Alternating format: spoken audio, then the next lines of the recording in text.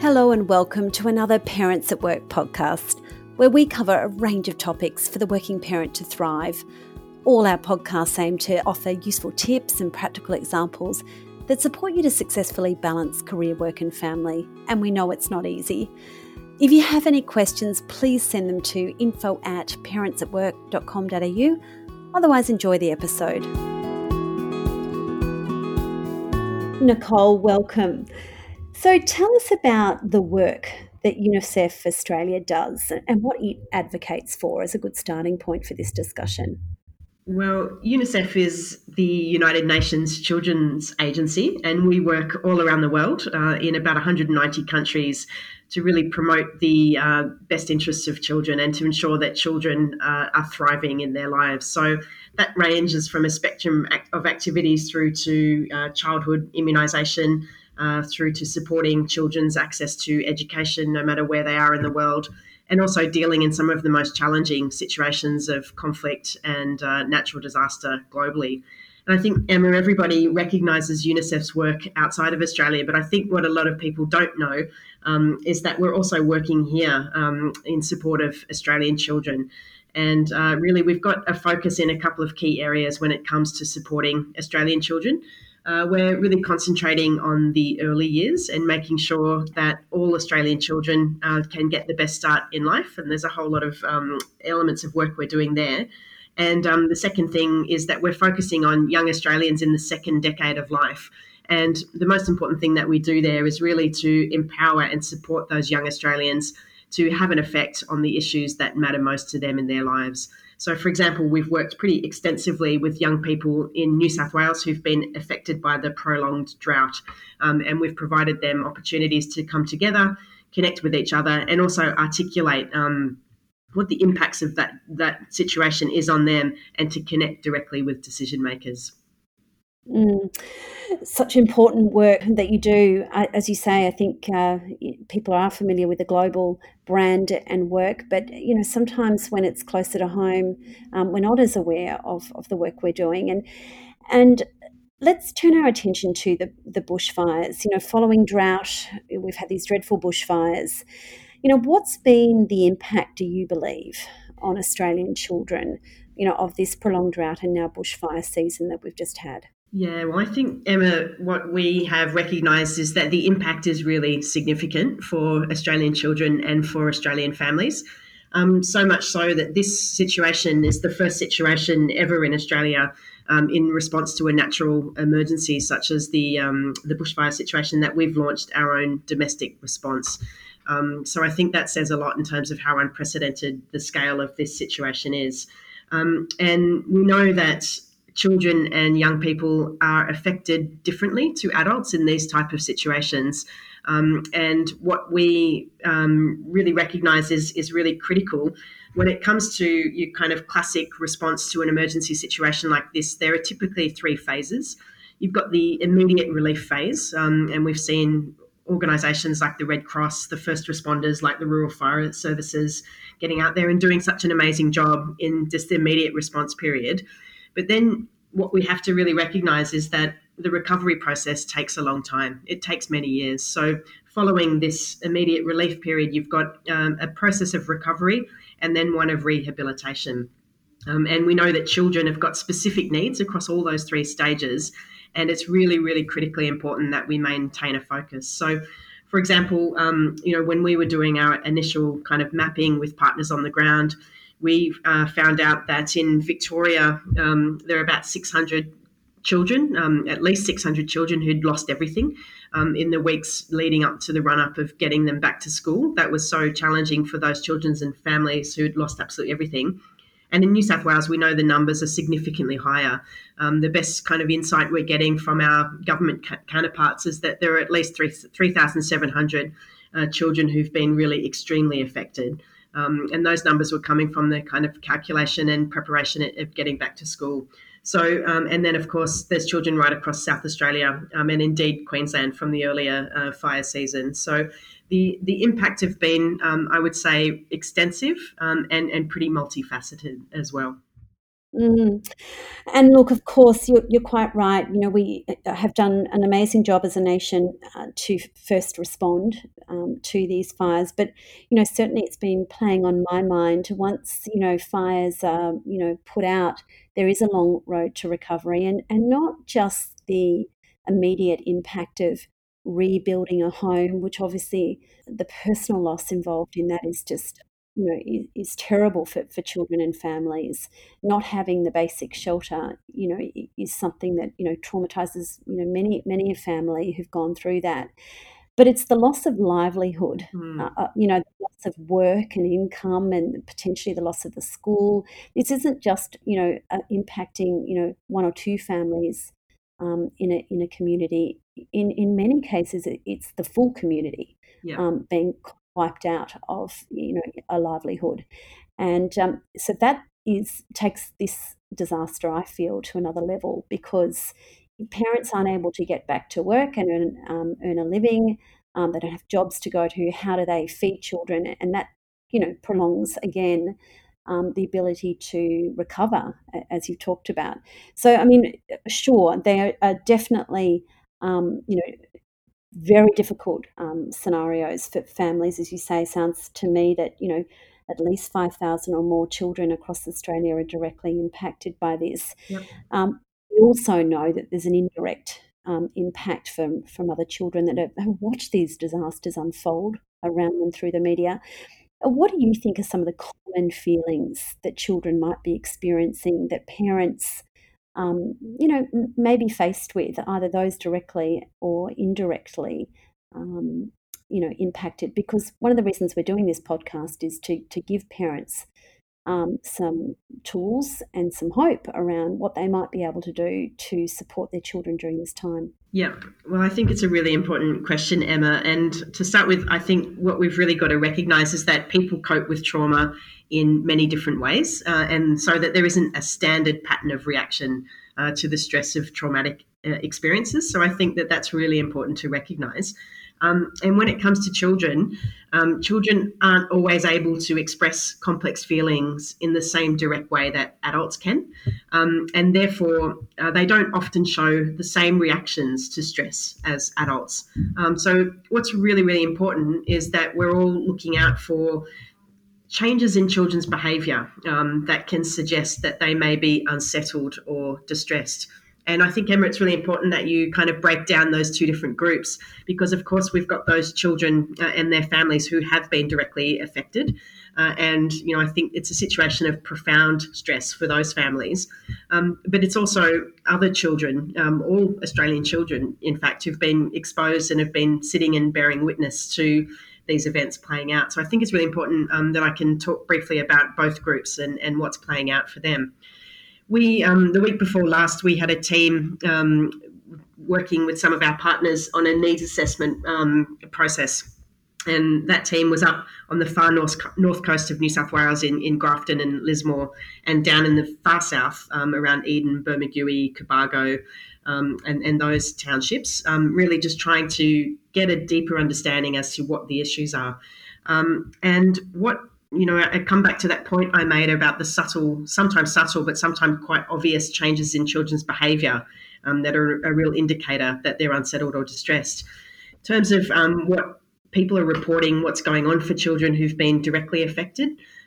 So kind of seeing changes in the way children are playing. And in one of the daycare centres that the team was visiting, the staff were talking about the way the situation of the bushfires was translating into the play of the children at that facility. You know, for example, the kids were playing and then they were like, "Oh no, it's a northerly wind. We've got to be on guard." You know, so really seeing these events transmuting through play. They're also saying that some of the children are waking from their daytime naps as if they've had nightmares, and you know these type of things. So I'd say some of the classic things that's really important to look out for are things like changes in play, nightmares, anxiety about sleeping alone, trouble getting to sleep. You might see some withdrawing. You might see children wanting to stay close to parents, problems concentrating at school. You know, so I think this key point around that children aren't able to articulate in many cases in the way adults are. So the real key is to be watching and observing their behaviour, and it's also important to recognise that some may show signs straight away, whereas for others, some of these issues might crop up in months to come. But also, what's really, really important, Emma, I think children and families do need a lot of support at the moment, but we have to remember that children are usually very, very resilient. And for most children, with the right support, these reactions will gradually reduce over time. Which is definitely comforting to hear. But what can we do to support children with that resilience? What do you think? How can parents be supporting their children? Yeah, look, I think there are a lot of things that parents can be doing, and I think above all, I'd say that parents also need to be looking after themselves. So, I think we've got to recognise that parents, of course, have been through kind of extreme stress, and it's important that they're also looking after their own selves. But I think specifically when it comes to what parents can do, to help children who've been exposed to this situation, to help them to recover. The first thing is, after a traumatic event, children need comfort, they need reassurance, and they need support. They need to know that they're safe, and they need to know that they're being looked after. So, where it's possible, I think it's really important that parents can spend some more time with their children. They can provide their children with plenty of affection through cuddles, hugs, and just making that time to help children to stabilize, to normalize, and as much as possible, creating opportunities for play with children. Let them be a bit more dependent on you for a while, and try to help them reestablish their daily routines around meal times, bedtimes, and returning to school. So I think that's really important. The next thing is, it's really important to find out what your children know, in case they might have mistaken ideas or facts about the bushfires, and you can help to correct those misconceptions. And as as all of us who are parents know, we try and do this as much as we can. But in these situations, listening to our children's concern is really, really important. Listen closely to what they're saying, and think about what they're looking for. Are they needing more factual information, or do they just need an opportunity to talk about their feelings? So it's really, really important to be able to listen to those children's concerns.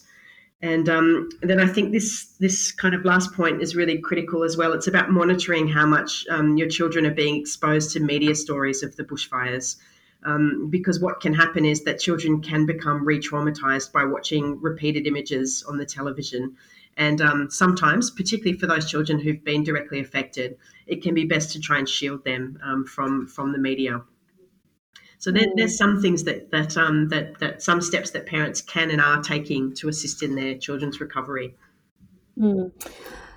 So when do we call in the professionals, if you like, or what resources are available to support children? Who can those vulnerable families turn to for support? Yeah, look, and this is such an important question, Emma, because as I said, we've all been affected. All of us in Australia have been affected by this incredibly difficult summer. So more or less, most of us will be struggling with this in different ways. And it's absolutely essential that parents aren't trying to do this alone. So, and there are plenty of places, as we said, we've seen such an incredible response from the Australian community to this, so that there are plenty of places where parents can turn, and I'd really encourage them to do that. So, as a first port of call, your child's teacher can be a great place to start, particularly around kind of concerns, observations around any changes in behaviour for your children.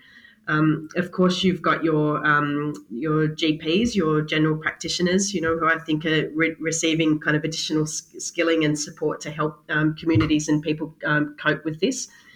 For people who are in the bushfire affected zones, the recovery centres are still operating, and they're really critical. And what they're doing, the really important role that they're playing, is that they're connecting with people on an individual level, because every single person, every single child, every single family has had a different experience. And so there's no one size fits all.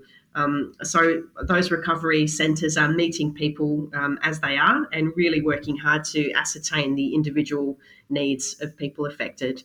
And then I think for all parents, there's existing great resources like the telephone support service Parent Line, which is available in every state and territory.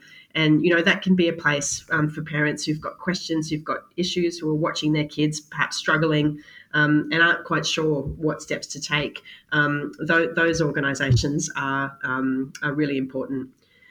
And what I'd say, as well. So that's sort of the general kind of places for people to begin with their child's teacher, their GP, the recovery centres, and services like the Parent Line. But I think it's important for everyone to recognise that organisations like UNICEF Australia and others are really committed to supporting families and communities over the long-term process of recovery. And for us, we'll be working with a partner organisation called Royal Far West. And Royal Far West are an amazing organisation with child-focused clinical specialists. And we'll be working to really help to deploy specialist clinical support. So child psychologists, social workers, occupational therapists, to around 25 of the most affected communities in New South Wales. So that planning for that work is underway at the moment. So there will be a whole range of specialist support that's being deployed in terms of assisting people at this point in the recovery process as well. So all vital and really important community response and services that are available. I want to turn our attention to employers and what they can do to support their own employees' families through this time. Because presumably there are employers with affected employees who need more flexibility, emotional and financial hardship help, perhaps, for instance. What conversation would you encourage employers to be having with their staff at this time? Yeah, well, I think employers can play a vitally important role over coming months and indeed years in terms of supporting their people through this process of recovery. I think we've got to start by recognising that these experiences have had a deep and profound effect on individuals, and that really people are going to need ongoing support to recover. So I think some of the and perhaps before I go into some of the concrete things, just to share a story which emerged out of our field visit 2 weeks ago. This one really hit me personally as a parent as well. And what a lot of parents were reporting was an increased sense of anxiety in being separated from their children. And I think where this was playing out quite significantly, and at this time 2 weeks ago, down on the South Coast, the threat of fire still hadn't subsided. So you had schools which were still being closed, and in regional communities. And the story that we heard was that one parent had to work in a town which is, a 35-minute drive in one direction, and her children, two of them, were in schools in different places. So that feeling, whilst the threat of fire was still present, you can only imagine, the feeling of enhanced anxiety of separation. So there are a lot of stories like that. And I think what I'm getting at, and coming back to your point around employers and the important role that they can play, it all begins with that recognition of just how deep and profound these experiences have been. And I think some of the key things and key steps that employers can take, and as we understand are taking, which is great, it's again assisting their employees to access counselling services where this may be helpful. One of the really, really important things is being able to offer greater flexibility to their employees, both in terms of how work is fulfilled and how their duties and responsibilities are fulfilled, but also some greater flexibility in leave entitlements. Yeah, so just coming back to that point, I think one of the most fundamental things that employers can be doing both in the near term and the longer term is really maximising the flexibility that they're offering to their employees. And that will allow those employees to really be able to focus on their own individual recoveries, but where they're parents and where their children have got specific needs, children will need their parents throughout this process, and where employers can recognise, the critical and unique circumstances of people who've been affected and support them with greater flexibility, both in how they discharge their week-to-week responsibilities, but also, really importantly, greater flexibility when it comes to leave entitlements as well. I think that's something which is, fundamental and would make a huge difference in a positive way. And then, it's also things, companies and employers, it's always, the things that they're trying to work on anyway about building a culture of community and trust. And I think it's great for companies who have been so generous in supporting the recovery process, through financial donations, through employee matching, and those type of efforts, I think, are also really, really important as well. So there's a lot that employers can do. I think they've got a very important role through this recovery process. Yes, I agree. And look, I think if any of you listening are looking for, more support for either your families, I would really encourage you to, go to UNICEF and the other advice line Nicole has shared. And also for employers, quite right, you've done a great job. Many of employers raising money around the world, locally and internationally. Let's not forget our employees' immediate needs and to support them with greater flexibility at this time and whatever it is that they need to recover. And if I could just take a minute just before we wrap up, just in case the people listening are interested, I just wanted to briefly share just the focus of UNICEF Australia's response to the bushfire crisis, so people can have an understanding of some of the practical things that we're doing to try and support children and families through this process. So the first thing is, when the fires kind of hit, there were only a few weeks remaining for children to get back to school, and that was incredibly difficult for children and families who'd lost everything.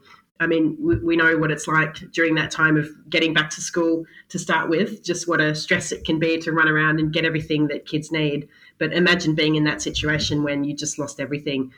So we've been focusing with partner organisations on the provision of immediate relief to families.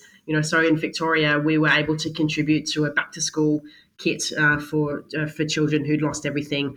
So that was the basics around uniforms, shoes, books, but we were also able to include the provision of some of the essential electronic learning devices that students needed. And there'll be a sort of similar process of support across each of the major states affected. But I also really wanted to draw attention again to that issue around supporting children's recovery through concentrating on their mental health.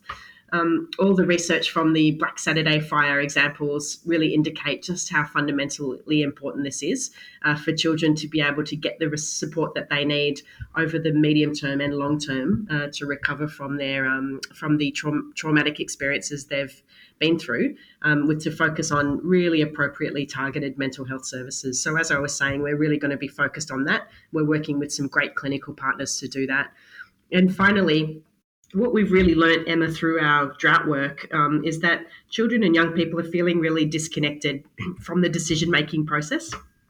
So we'll be creating opportunities for children and young people to come together, to share their experiences, and to also contribute to shaping some of the policy responses, not only to this immediate response effort, but to future disaster events, because it's really important that young people are more well connected to the public debate around this.